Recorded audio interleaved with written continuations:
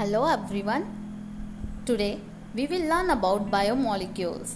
As we learn, a living system grows, sustains and reproduces itself.